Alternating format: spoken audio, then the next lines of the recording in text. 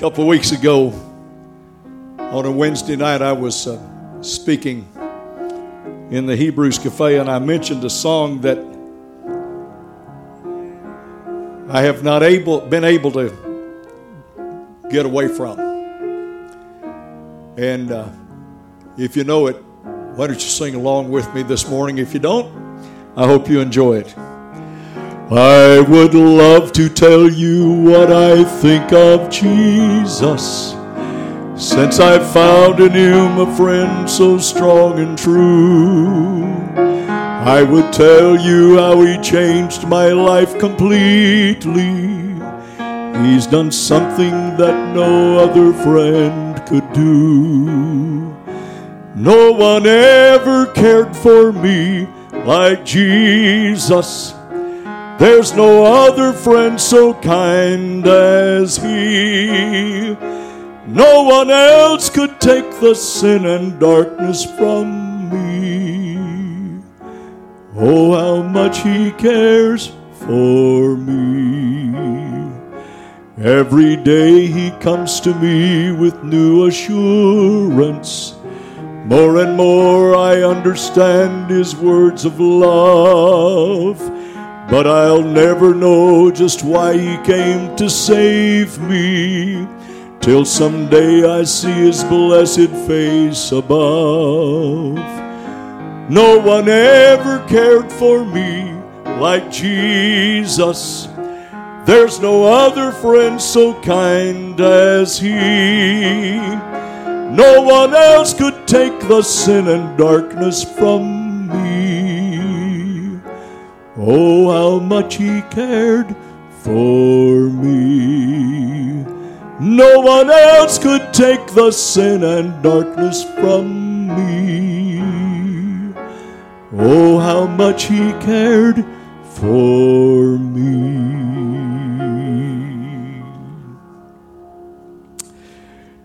That song may be older than any of us that are here, but man, it's still true. Isn't it? Thanks to Emily for playing for me. I imposed on her Wednesday night and asked her if she would play, and I appreciate it. Before we leave this morning, we are going to observe communion. And a couple of things we want you to know that we believe in open communion, which means you don't have to be a member of this church as long as you're a member of the body of Christ. If you're a Christian, that's all that matters. We want you to receive communion with us. The other thing is, if you have not received the emblems, if you didn't pick them up on the way in,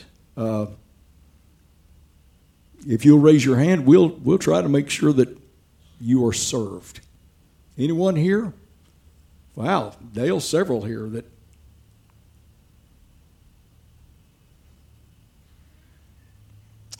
Couple over here.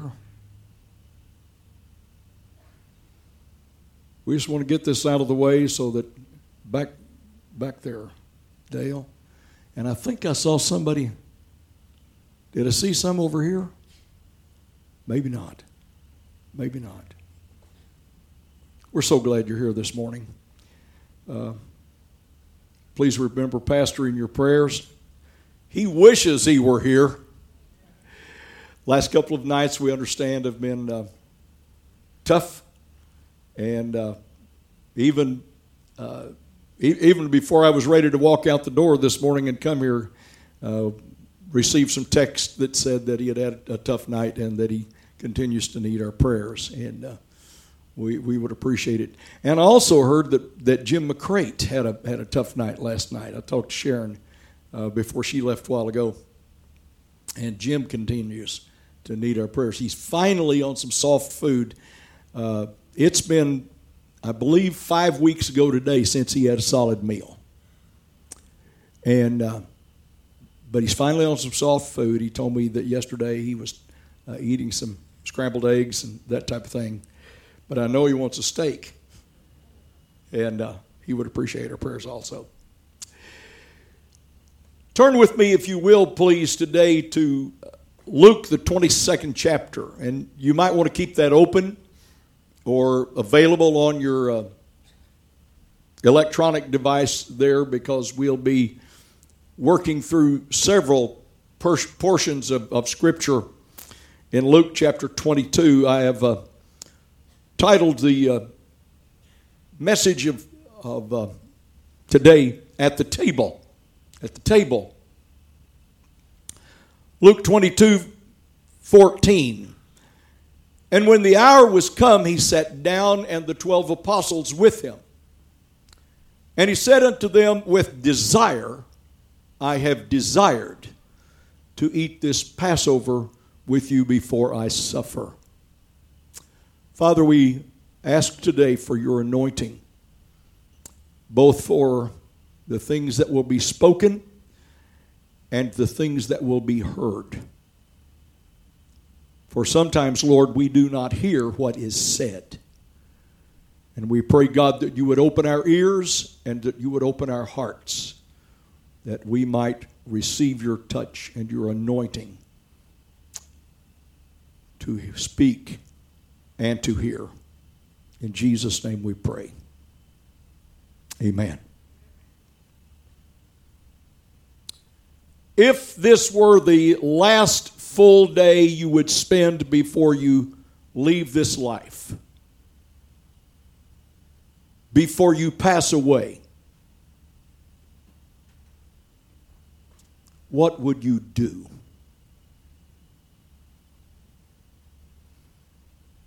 Now, I know that's a sobering question. And it's probably not what you hoped to hear when you came to church this morning. Somebody to tell you, what if today were the day, the last day, the very last day of your life? What if today were that day? It is, though, a thought that all of us should ponder from time to time, because we never know what day will be our last. Now, some of you guys down here think you'll live forever, but if Jesus tarries, it ain't so. Someday you'll be as old as I am. And you say, surely not. Surely Jesus will come before then. I thought he'd come before now. But we really never know. I have ministered in services. In fact, the very first funeral I ever assisted with was a little 2-year-old girl that died with leukemia. And I was green and nervous and had no idea what I was doing. I have also assisted with funerals of those way into their 90s. But you never know. You never know. Life is fragile.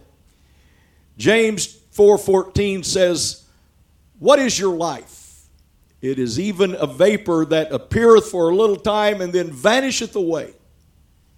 I can remember when I was a boy sitting in the kitchen of my mom and dad's house, of our home, and it was customary for Dad to get up early and put on the kettle.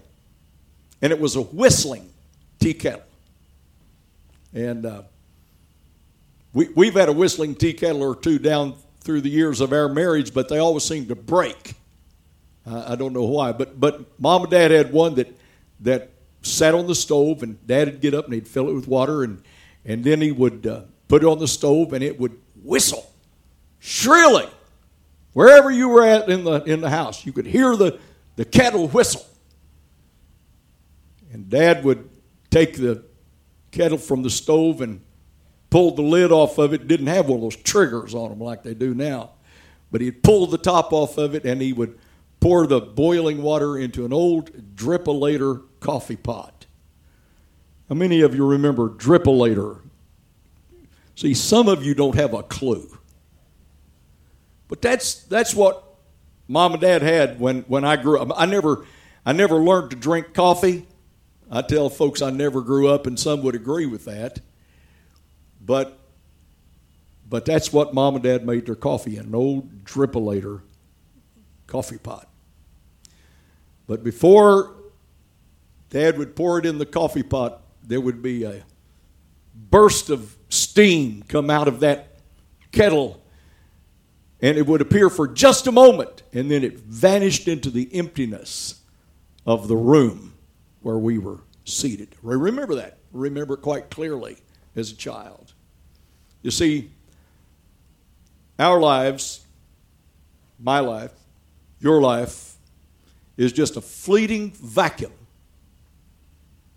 in time that surrounds us. It appears for a moment, and then it's gone. It's gone. So I ask you again, if this were the last full day you would spend before you pass away, what would you do? What would you do? I think, I haven't asked anybody, but I think you would do things that were meaningful, not frivolous. If it were my last day, I'd want Janice there, and I'd want the kids there,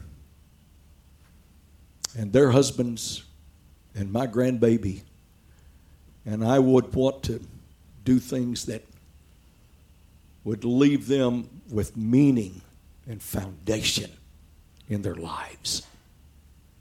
I'd want to do things that are meaningful. You see,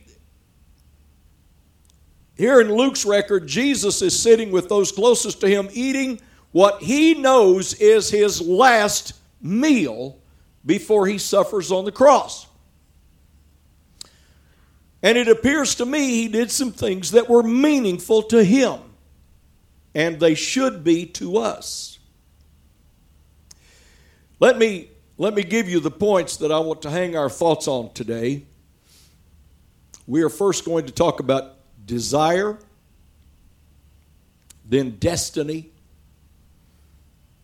then disputes, and finally desperation. So notice with me, desire. And when the hour was come, he sat down and the 12 apostles with him, and he said unto them, with desire I have desired to eat the Passover with you before I suffer. That's the way the Greek literally translates. With desire I have desired. It means I greatly desire to spend this time with you. There is an intense desire in my heart to spend this time with you. This is a message or a method that the Greek uses to put strong emphasis on a statement. You and I might say, I really want to sit down with you and have dinner. And that's what Jesus was saying to the apostles. He said to them that day in this statement, he was saying to them, you are important to me. Can I tell you this morning, you are important to me. I have wrestled with this message for days. I have asked the Lord for his anointing, because I don't want you to go away thinking what was heard this morning was frivolous. And I have desired to be here because you are important to me. And Jesus was saying to the apostles, you are important to me. He was also saying to them, this is an important occasion for us to be together. I can tell you, this is important. This is an important occasion. You know, if we're not careful, Sunday morning just becomes another day in the week, and it's just habitual, and we just come here because this is what you do on Sunday morning. But can I tell you that it's important? This is important.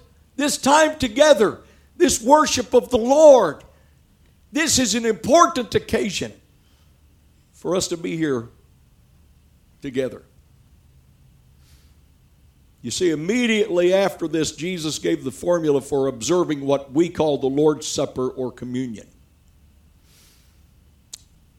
And Jesus' instructions were, as often as you do this, remember me and my sacrifice. And though he did not specifically state it, can I tell you this morning that down through the years of time, with those words, he reached down to you and he says to you this morning, you are important to him. You're important to the Lord. You're important enough to the Lord that he died for you. He died for you. You're important to the Lord.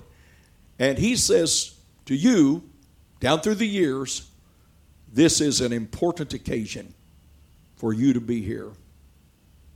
This morning, as we celebrate the sacrifice of the Lord together, we need to remember the price that was paid for our salvation, for your salvation, for my salvation. And also remember that he desires greatly to fellowship with us. Not just on Sunday morning. He wants to fellowship with you every day. You know, the term today is 24/7. He wants your fellowship 24/7. And that's the kind of commitment that we need to make to the Lord. So, the first thing that we see in this passage of Scripture is desire. The second thing that I want us to notice is destiny. Look at verse number 22 of chapter 22. Luke 22:22. And truly the Son of Man goeth as it was determined, but woe unto that man by whom he is betrayed. I want you to notice how the Good News Bible renders this particular passage. It says, the Son of Man will die as God has decided. But how terrible for that man who betrays him. What we need to see in this particular passage of Scripture is God's plan for the life of Jesus. This has been called by some the determinate counsel of God. We must see that God had a plan for Jesus. And in this passage we see Jesus chooses to take that path. I attended Southwestern Assemblies of God College. Now, I know it's a university now, but when I was there, you know, the Dead Sea was only sick. And it was a college then, okay? And I remember sitting in class one day, and Dr. Thomas Harrison was teaching the class, and somebody said to Dr. Harrison, could Jesus have sinned? Could Jesus have sinned? And Dr. Harrison said, only if he chose to sin. He would have to choose to sin. You see, in this passage we see that Jesus chose to follow the path that God had set before him. From his childhood, Jesus recognized that God had a plan for his life. As a 12-year-old boy in the temple, he said, I must be about my Father's business. He realized from early childhood, not it wasn't a revelation that he got when he was 12 years old. He had been living with this. He had been learning this. He had been growing with this. The Spirit of God had been dealing with him. And now on the steps of the temple, he says to his mother, I've got to be about my Father's business. I've got to be about my Father's business. You see, our temptation is to believe that Jesus had no choice. He came to this earth and he was going to die, and it didn't make any difference. He had no choice in the matter. Our temptation is to believe that. But you see, Jesus had to choose to walk the path that God had planned for him. Jesus had to choose that. Satan knew that Jesus had a choice. Look at Luke, the 4th chapter, verses 5 through 7. And the devil, taking him up into a high mountain, showed him all the kingdoms of the world in a moment of time. And the devil said unto him, All this power will I give thee, and the glory of them, for that is delivered to me, and to whomsoever I will give it. If thou therefore wilt worship me, all shall be thine. Jesus had the opportunity to choose all of this power of the world that Satan offered to him, but he chose to please God. Now, his destiny in the plan of God was to do that, but he chose to do it. He chose to please God. He chose to face all of the same types of temptation that you and I face. Scripture says he was in all points tempted, like as we are, yet without sin. He chose to face all of those temptations. He chose to endure the agonies of the Via Dolorosa. He chose that. When I look at that, I'm not sure I could have chosen it. Not even to save myself, let alone save you. But he chose it. He chose it. And he chose to lay down his life for our sins. Jesus said, No man taketh my life from me, but I lay it down of myself. In the Gospel of John, chapter 10, verse number 18. Nobody takes my life. I choose to lay it down. God had a plan for his life. Jesus stepped into that destiny. He stepped into that plan. He chose that plan. Difficult as it was, he chose that plan. Just as God had a plan for Jesus' life, he has a plan for your life. But you must choose it. You must choose it. Nobody forces you to choose God's plan for your life. Psalm 37:23 says, The steps of a good man are ordered by the Lord, and he delighteth in his way. God has an order. God has a plan. God has a path for you to walk. He orders those, but you have to choose it. You have to choose it. Joshua 24:15 says, And if it seem evil unto you to serve the Lord, choose you this day whom you will serve, whether the gods which your fathers served that were on the other side of the flood, or the gods of the Amorites in whose land ye dwell. But as for me and my house, we will serve the Lord. We will serve the Lord. Moses, in his final remarks to Israel, said, I call heaven and earth to record against you this day, that I have set before you life and death, blessing and cursing. Therefore, choose life, that both thou and thy seed may live. So today, I say to you, choose life. But only you can decide. Only you can decide. So there is desire. There is destiny. Thirdly, there are disputes. These guys were only human. Look at chapter 22, verses 24 through 26. And there was also strife among them, which of them should be accounted the greatest. And he said unto them, the kings of the Gentiles exercise lordship over them, and they that exercise authority upon them are called benefactors. But ye shall not be so, for he that is greatest among you, let him be as the younger, and he that is chief as he that doth serve. When Don and I were boys, being boys and being siblings, we disagreed. We fought. We had times.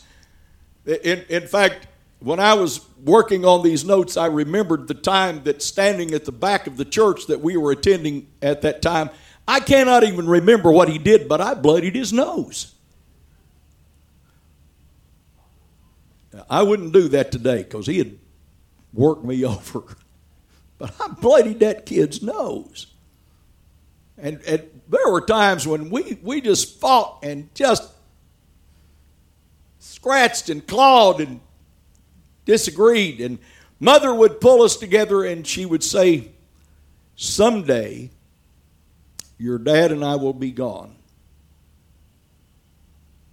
And it will just be you two boys. You need to learn to get along.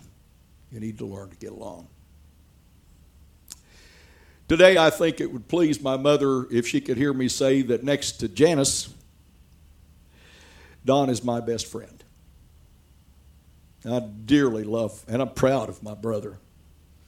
Our lives went completely different ways.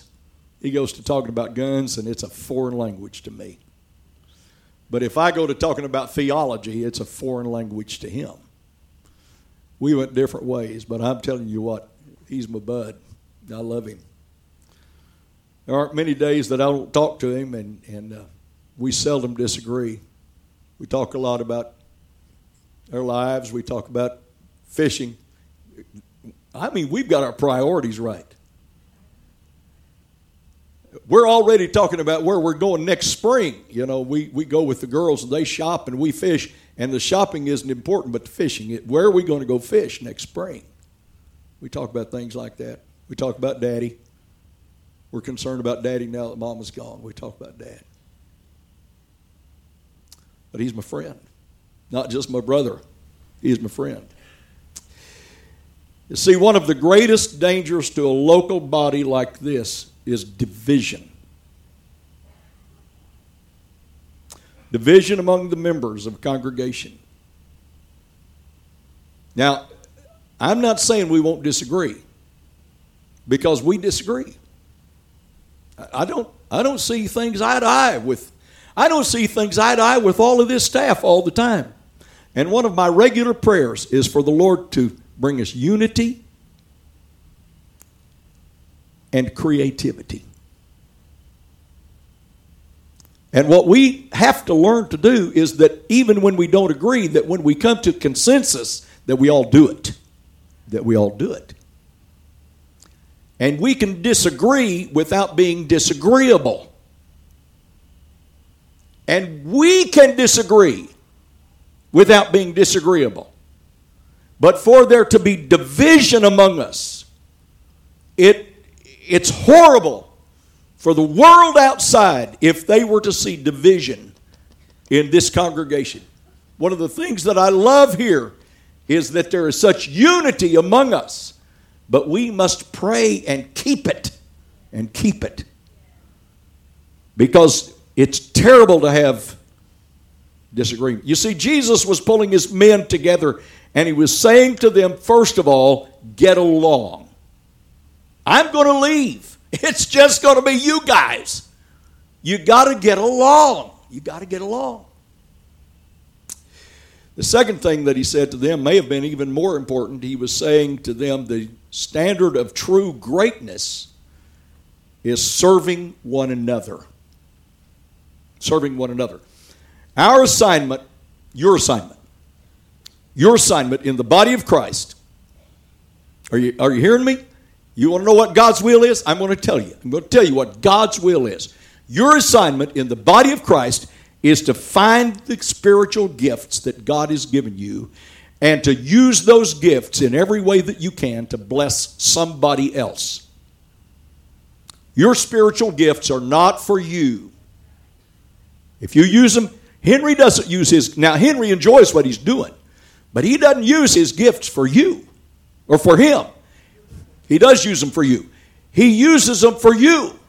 It's not for Henry. He has a good time doing that. I have a good time teaching the Word. But if it's not just for me, it's for you. If you take your spiritual gifts and say, oh, man, I love doing this because it's for me. No, it's not. It's for somebody else. Find your spiritual gifts and invest it in the life of somebody else. If you are not using your gifts to minister to other people, you are not fulfilling God's plan for your life. Here we are back to God's destiny for you. God's destiny, God's plan for you. Romans 12:6 says in the New American Standard Version, since we have gifts that differ according to the grace given to us, each of us is to exercise them accordingly.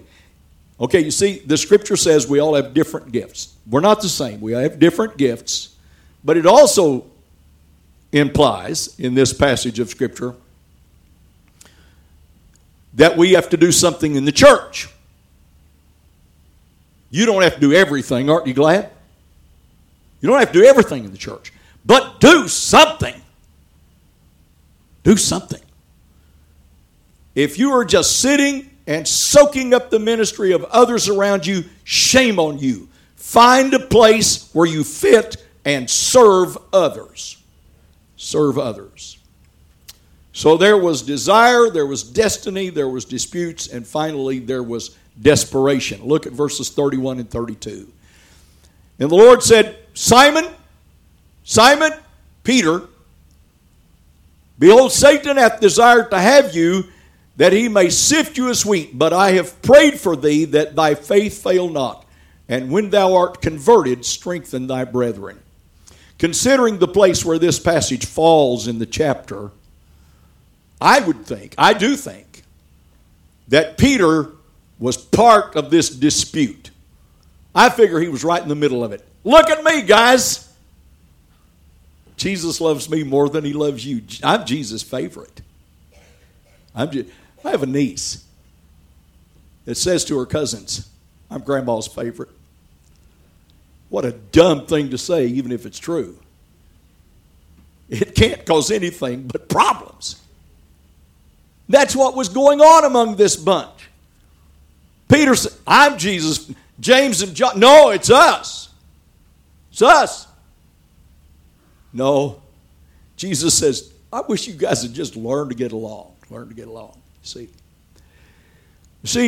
but look at the things that, Peter must have been in the thick of it because Jesus calls him out, points him out. And Jesus says to Peter, first of all, Satan has made demands on your life. The word desired in the King James Version is too soft. The Greek is a strong demand. Satan has demanded to have an opportunity to test your life. Just like in Job's life. He said to God, remove these barriers, remove these guards that you've got on the life of Job, and I'll test him, and he'll curse you to your face. I can hear Satan say that to God about Peter. If you remove these guards you've got on the life of Peter, I'll show you what he's really like. What he's really like. But what happens? Jesus said to Peter, I have already prayed for you. He didn't wait till Peter was in the thick of the test. He had already prayed for him. He said, Peter, I am interceding. I was talking to Mark Tomlinson right at the end of the first service today, and we were talking about this prayer of Jesus.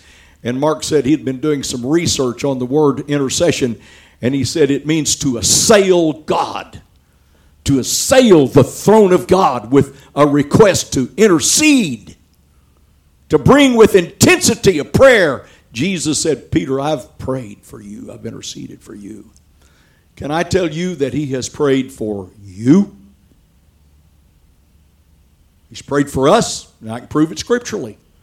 Look at the Gospel of John, chapter 17, verse number 20. Jesus said, neither pray I for these alone, speaking of the apostles, but for them also which shall believe on me through their word. That's you. He prayed for you. Jesus prayed for you. John 17:15, I pray not that thou shouldest take them out of this world, but that thou shouldest keep them from the evil. Don't take them out, but protect them while they're here. Jesus prayed for you. And 1 John chapter 2, verse number 1 informs us that he stands between Satan and our Heavenly Father and pleads our case. He is our advocate. And then he tops off what he says to Peter by saying, when you've received victory, help somebody else. Help somebody else. We're back to destiny again. We're back to God's plan for you. Help somebody else. When you have victory, help somebody else. So here are the takeaways. Here's what I want you to remember from this message this morning. First of all, God strongly desires to fellowship with you. It's not just a passing fancy. He really wants to fellowship with you. The second thing is, God has a plan for your life, but you have to choose to follow it. Nobody can make you. Nobody can. But there is a plan out there. There's the destiny that God has for you. But you've got to choose to follow it. Third thing is, God's measure of greatness is service to others. It's not money in the bank. It's not how big your house is. It's not how fancy your cars are. If that's what it was, I couldn't afford it anyway.